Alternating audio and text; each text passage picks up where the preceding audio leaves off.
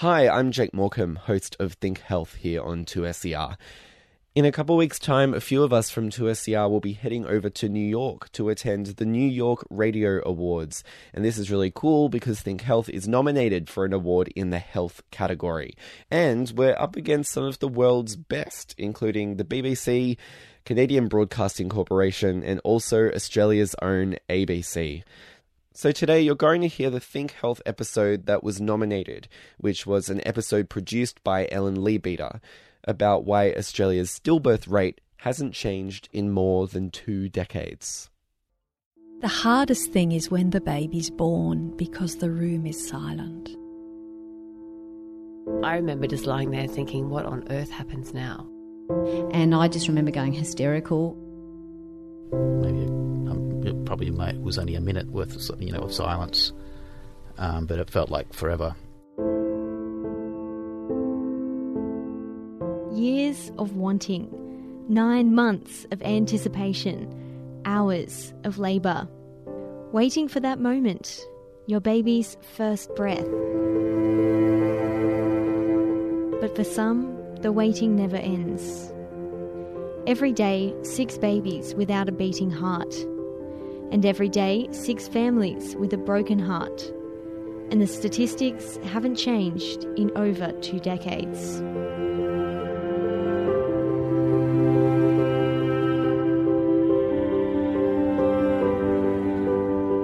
Hello, I'm Ellen Leabeater. Today on Think Health, we're taking an in-depth look at stillbirth. Last month, The Lancet released a new series on stillbirth, which showed some improvements since their 2011 series, but also stagnation. We're asking why. Why are Australia's stillbirth rates so high? Why do we know so little about something that affects so many? We'll hear from 2 families who have had their lives changed by their stillborn daughters. We'll hear from researchers and midwives trying to make a difference. And we'll hear from a perinatal pathologist who will explain why autopsies are key to reducing Australia's stillbirth rate. To clue you in, a stillbirth is any baby that is born without a heartbeat. It can be caused by something being wrong with the baby, like a genetic condition. Something can be wrong with the placenta. The mother could have diabetes, high blood pressure, or HIV, which can all contribute to stillbirth. And then there are the stillbirths in otherwise healthy women. They are what we are going to hear about next.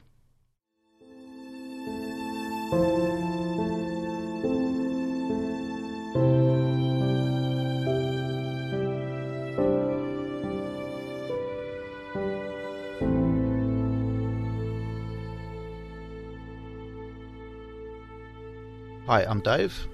And I'm Ali, and we're the parents of our little girl Harper. Ali and Dave's daughter Harper would have turned 10 in May this year. Harper was going to be their first child. We'd already decided some family traditions, like we were going to have reading hour once a week. Once a week? I think it was once a week. I thought it was once a day, wasn't it? I can't remember. But sharing the things that we both loved and had in common that that were appropriate to share with a child as they grew up. I think it's just it's just excitement of like everything, the whole life of having a child and being a bigger family than a couple. I'd see, we live in Bondi, and you'd see parents with their prams or with their little baby Bjorn things. I was really looking forward to that, just cruising. Ali does laps at icebergs, and I was looking forward to taking the baby for a walk while Ali did laps, and just little day-to-day things. Yeah. Ali's pregnancy had been very healthy, but at 32 weeks, she noticed something was wrong. It was a weekend, and we went away for a weekend, and I think on the Sunday I had noticed that I hadn't felt a lot of lively kicking, and I mentioned it to Dave, but I could tell that my baby had changed positions, so we just initially thought, well, he or she, we didn't know what we were having, was just being a little bit quiet, because there was movement, there was changing positions, but not a lot of kicking. On the Monday, while at work, Ali called her midwife. And initially she said, look, I'm sure everything's okay, but you have called me, and the way that we work is if you called me, then I think you come in and see me, because obviously you feel there was a need to call me. Dave picked Ali up and they drove to the birth centre. There, they used a portable Doppler. They said they could hear a heartbeat, but took Ali to have an ultrasound just to be sure. And there was kind of all this talk about the baby being hard to find and the machine being a little bit temperamental, and that's probably as much as I remember, because it gets quite dark and heavy after that. Neither of us were looking at the monitor, and I was sort of cradling Ali's head to try and, keep her relaxed. And the longer that you hear nothing, the worse that the news is going to be. So there was maybe it was only a minute worth of silence, but it felt like forever. Then the words that would break any parent's heart. I'm really sorry, but there's no heartbeat. And I looked up and I saw the monitor, and it was clear that there was no heartbeat. I remember just lying there thinking, what on earth happens now? Because obviously I still have this baby, and I couldn't think what possibly would happen next.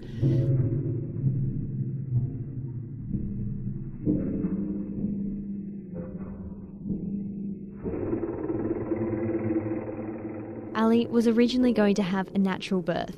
When she found out her baby died, the midwives offered her the option of having a caesarean or an induced labour. I certainly knew I didn't want to go and have surgery and have the whole thing just end in a medical kind of procedure. But so I was really clear on what I didn't want, but I still, for the life of me, couldn't really think how I could possibly go through with the birth, but there wasn't really any other option. The midwives advised the couple to go home and come back the next day so Ali could be induced. I found in my sort of state of shock at the time, the idea that we would leave the hospital just ridiculous. And I guess that's a point of view probably from a male's point of view. Something's wrong, we're in a hospital, just fix it. We can fix this. This baby is going to be okay. But I'm forever grateful that we did go home, because it changed the whole... Not the whole... Yes. Well, it separated the two. So there's the day that we got, the worst news imaginable. And then Harper's birth is a completely separate occasion. So rather than the two blurring into, this terrible day and then going through with the birth, we were able to separate them. The next day, they returned to the hospital and Ali gave birth to Harper. I think for part of it, like any new parents, one of the first things that we did was talk about who she looked like. She had Dave's nose and ears and my mouth. I think that's a good example of how we were grateful that we went home and went through with the birth, because there were a few moments in the birth where I can almost say that I had almost forgotten that she wasn't going to be born alive. We had great care. The midwives that looked after us were amazing. We felt like any other parents would feel when they were going through the birth of their child. Caroline Homer is a professor of midwifery at the University of Technology, Sydney. She explains what it's like to be in the labour room when a stillborn baby is being delivered. Most labours are happy and excited because you're going to get a baby at the end of it. But for a woman and her partner going through a stillborn labour, it's a hard labour because they know they're not going to get a live baby at the end of it. We try and make the labours as good as they can for women, and labours I've been involved in, women were very active and wanted to experience the best they could in a very bad circumstance. I think the hardest thing is when the baby's born, because the room is silent. And when you're normally at a birth and the baby's born, everyone holds their breath for the baby to cry. But in a stillborn labour at the birth, it's still, it's quiet. Ali and Dave's loss was tragic, but they were lucky to receive excellent care from their midwives and doctors. One of the key messages from The Lancet's latest series is that bereavement care should be provided by trained healthcare staff. Hi, my name's Natasha Donnelly. I'm the mother of Soraya Rose, who was stillborn in 2002. Natasha is one mother whose grief was compounded by the lack of sensitivity of hospital staff. Natasha gave birth to a stillborn daughter, Soraya, 13 years ago. Soraya was going to be her second child. She and her partner already had a son, Callum, who was 2 when Soraya was born. Soraya was actually her third pregnancy though. In between the 2 healthy pregnancies, there had been a miscarriage. I remember being so excited. We already had a little boy, Callum, and I think about 6 months after having him, we knew we wanted another child, and we tried pretty much from 6 months. I miscarried that next pregnancy, and I at the time thought that was the worst thing in the world that would ever happen. And it only took about another month or so before I fell pregnant with Soraya. And it was just so exciting. I was in love with the little boy I had, and I was in love with being a mother. And so it was just so exciting for me. And we found out it was a little girl. And you just have all these ideas and plans in your head about what it's going to be like. Like Ali, Natasha had an otherwise normal pregnancy. And also like Ali, Natasha noticed one weekend that something wasn't quite right.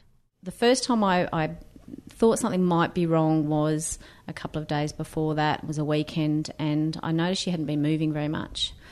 And I remember lying on the lounge, and I hadn't felt a move, and I got up and had something to drink and laid down. I still, her movements really weren't as much. And I didn't really worry so much because I thought, well, I'm 39 weeks, I'm huge, she's got no room.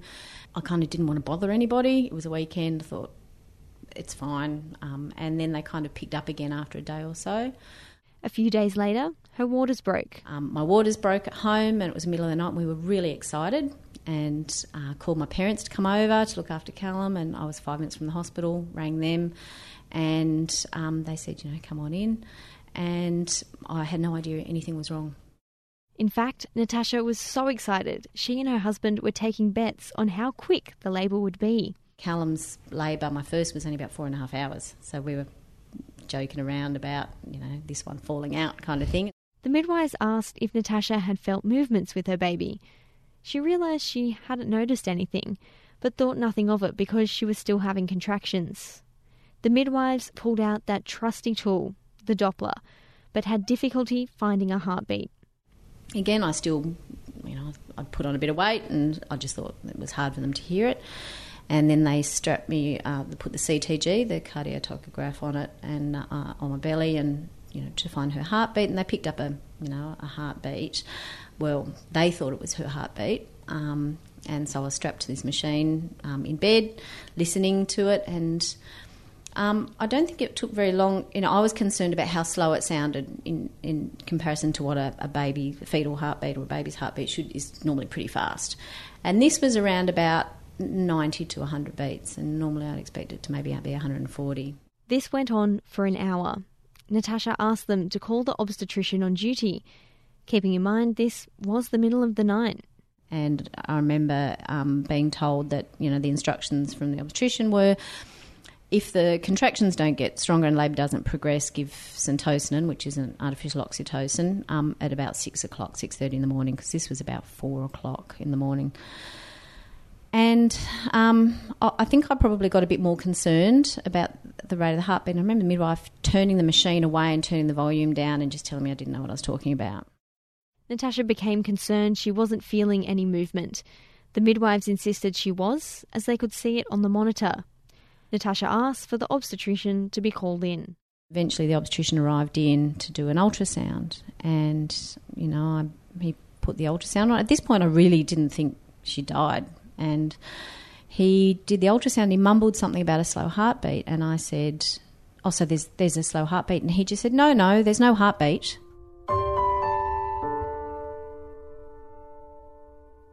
And that is the words that the obstetrician used to tell us our baby had died. It was just as blunt as that.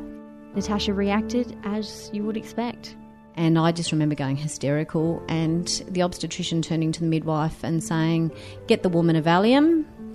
And then he turned to my husband and I, and by this stage, my contractions had pretty much stopped, and said, well, you can either go home now and let labour progress there, or we can give you something to speed it up.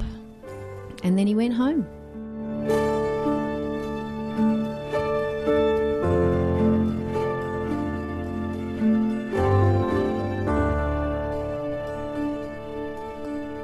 Natasha chose to have the drugs to speed up labour, and 40 minutes later, Soraya was born. She was perfect to look at. There was nothing wrong with her. She was full size, and because it was what they call a fresh stillbirth, she hadn't died some time before. We knew it had to have been within hours of birth. She looked perfect, other than, her lips were a bit darker and her fingernails, and you kind of expect that they're wrong and that she'll breathe, and it doesn't happen.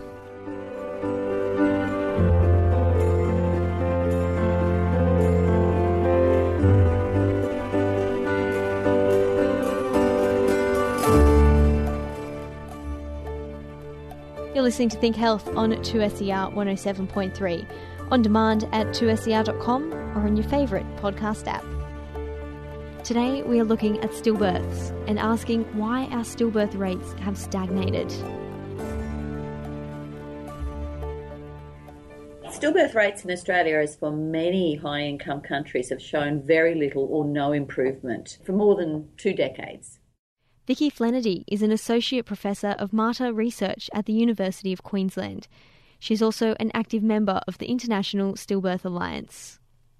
When we look globally, Australia's stillbirth rate is nothing compared to underdeveloped countries.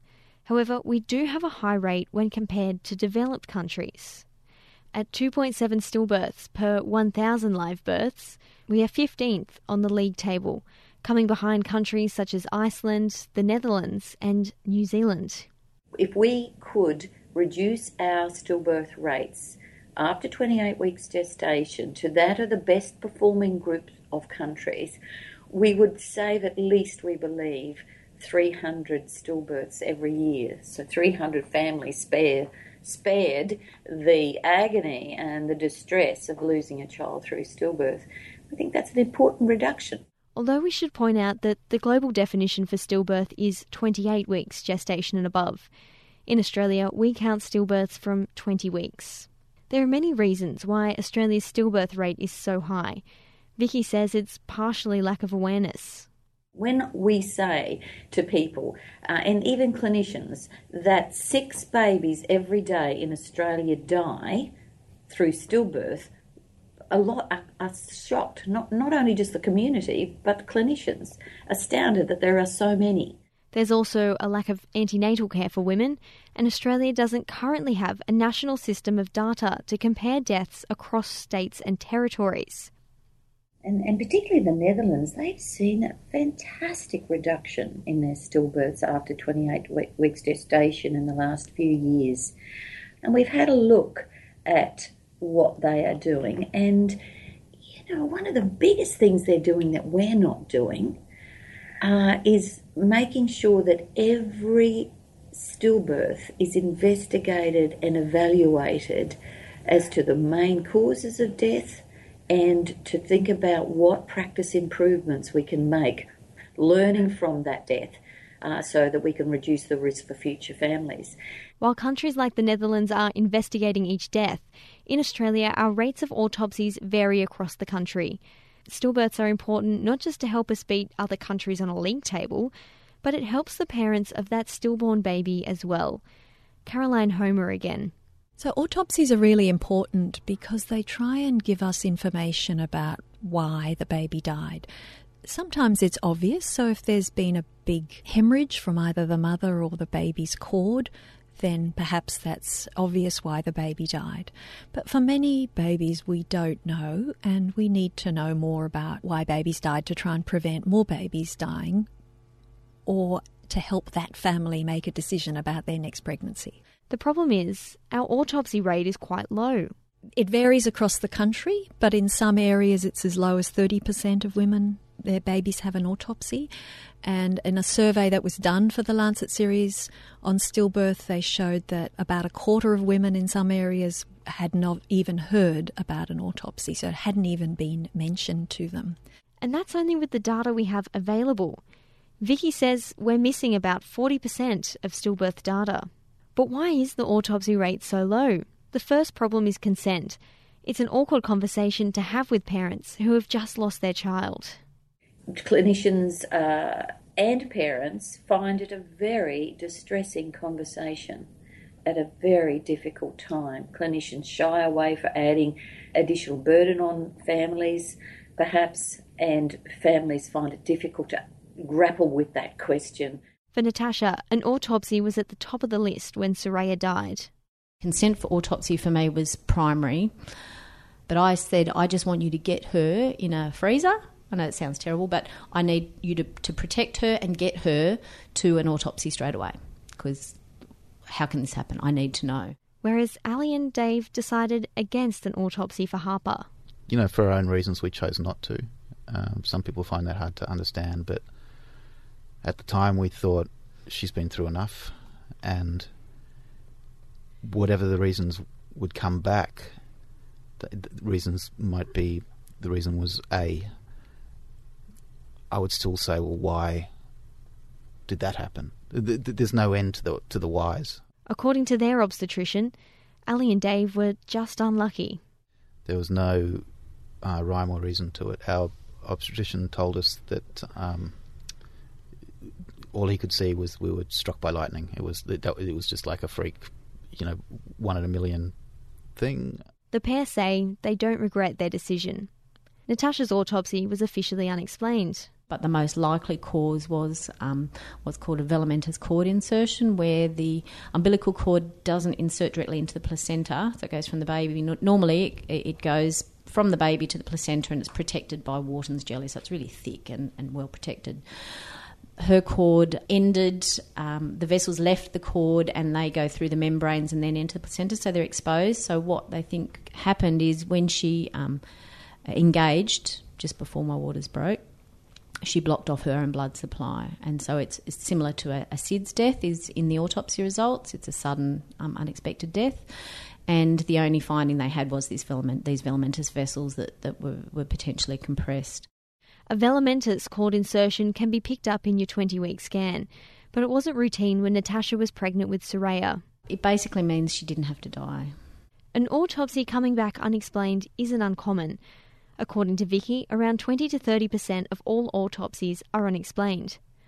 But it's not as if you will be left with no answers if your stillborn baby undergoes an autopsy. Susan Arbuckle. I'm a doctor. I'm a perinatal paediatric pathologist at the Children's Hospital at Westmead. Susan is one of the very few perinatal pathologists in New South Wales. She has the unenviable job of performing autopsies on stillborn babies. It is not a simple process. To me, it is really putting together a really complex case, which is probably why, interestingly, I like reading detective novels, as do my fellow people, because each one to me is like a different complex case that you have to grab all the bits of information you can and clues and put them together to produce what you think may have happened for the parents. Susan says everyone wants that single answer that will tell you why a baby died, but it doesn't exist. One of the things that people seem to think that with perinatal there should be one factor, and this is what killed my baby. But in reality, I think in many cases it's multifactorial, just as it is in an adult. So in an adult, if you have diabetes and you have surgery, and someone who doesn't have diabetes has surgery, the risk of something going wrong for the diabetic is much stronger. If that diabetic also has heart disease and something else, then the risk of something going wrong is again higher than it is if you don't have any of those contributing factors. So I think the same applies to perinatal cases as well. So if you have a baby who has some degree of growth restriction in utero, then that baby is going to be more vulnerable to any insult than a large, well-grown, healthy baby is. Another big barrier for parents is they worry that their baby won't look like their baby after the autopsy. It has been one of my mantras always that the baby should leave, if possible, looking as good as when it came in. So you can't avoid, if you're doing an autopsy, making incisions. But I always make sure that my incision is below the neckline of any gown that they may wear, so that once the baby's dressed, they won't see anything. It's one clean, long incision. We sew it up with a thread that will blend in with the skin, so you won't actually see much in the way of there's no black or grey or horrible silk threads there or something. It just blends in with the colour of the skin. Obviously, if you're going to examine the brain, then you're going to have to do an incision, but I always make mine far enough back that if the baby's lying down, you won't see it, or you can easily put a bonnet on and cover up any defect. If the baby has a lot of hair, then we carefully comb it so that the hair will come back over the incision line. So we minimise as much as we can, and I do know that the funeral directors, when they pick babies up here, are very, very happy because the babies look really good. Susan also says it's important for parents to know that each baby is treated like a baby. Those of us who do them really care, and we really want to find answers for the parents if we possibly can. And we would always treat the babies with a huge amount of respect, and we always treat them as babies. We never treat them as anything else to us. They're someone's child. And in actual fact, nearly everyone who handles them do have children. So we'll actually look at it from that aspect. There, but for the grace of God might go I. Researcher Vicky Flenady has recently been looking at what parents need to know before agreeing to an autopsy. Interestingly, she's looked at whether they have regretted their decision. Our research findings in this new study corroborate with others when they've asked parents about regret about their decision, and it seems that parents more often regret the decision not to have an autopsy than those who have decided to have an autopsy.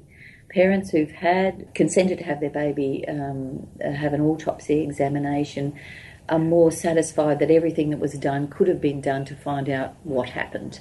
Whereas parents who didn't, they often talk about this doubt in their head about what could be the cause, and more often regret that decision not to have it done. Not all of them, but more often.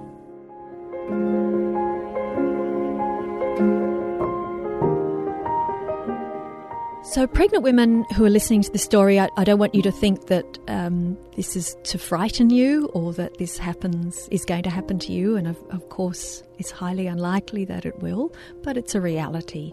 And one of the most important ways that you can keep an eye on what's going on with your baby is just to be conscious of what your baby's doing, to know your baby well. And most pregnant women know their baby well. So being really conscious of your baby's kicks, your baby's movements all the way through your pregnancy. The grief of losing a child to stillbirth is one a parent never gets over.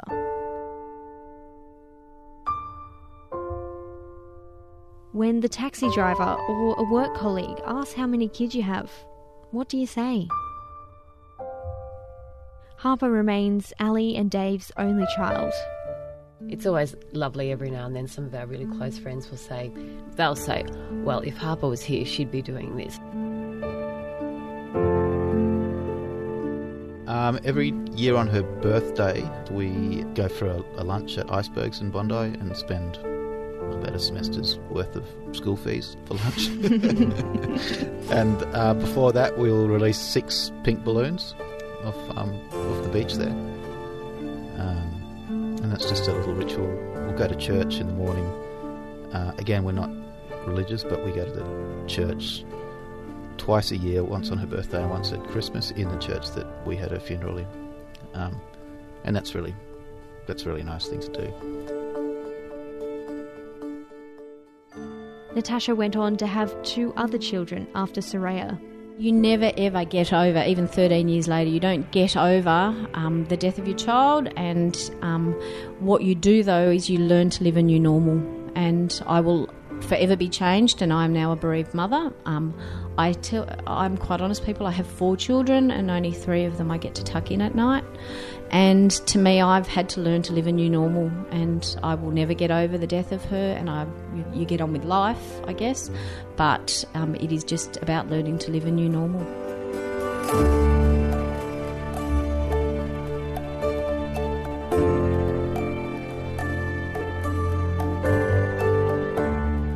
And if today's program has raised any issues with you, please visit sidsandkids.org. Please remember that you should not consider the contents of this show medical advice. If you have questions, go and see your GP. Today's program was produced with the support of the University of Technology Sydney Faculty of Health. I'm Ellen Leabeater. This has been Think Health. See you next week for more in health research and news.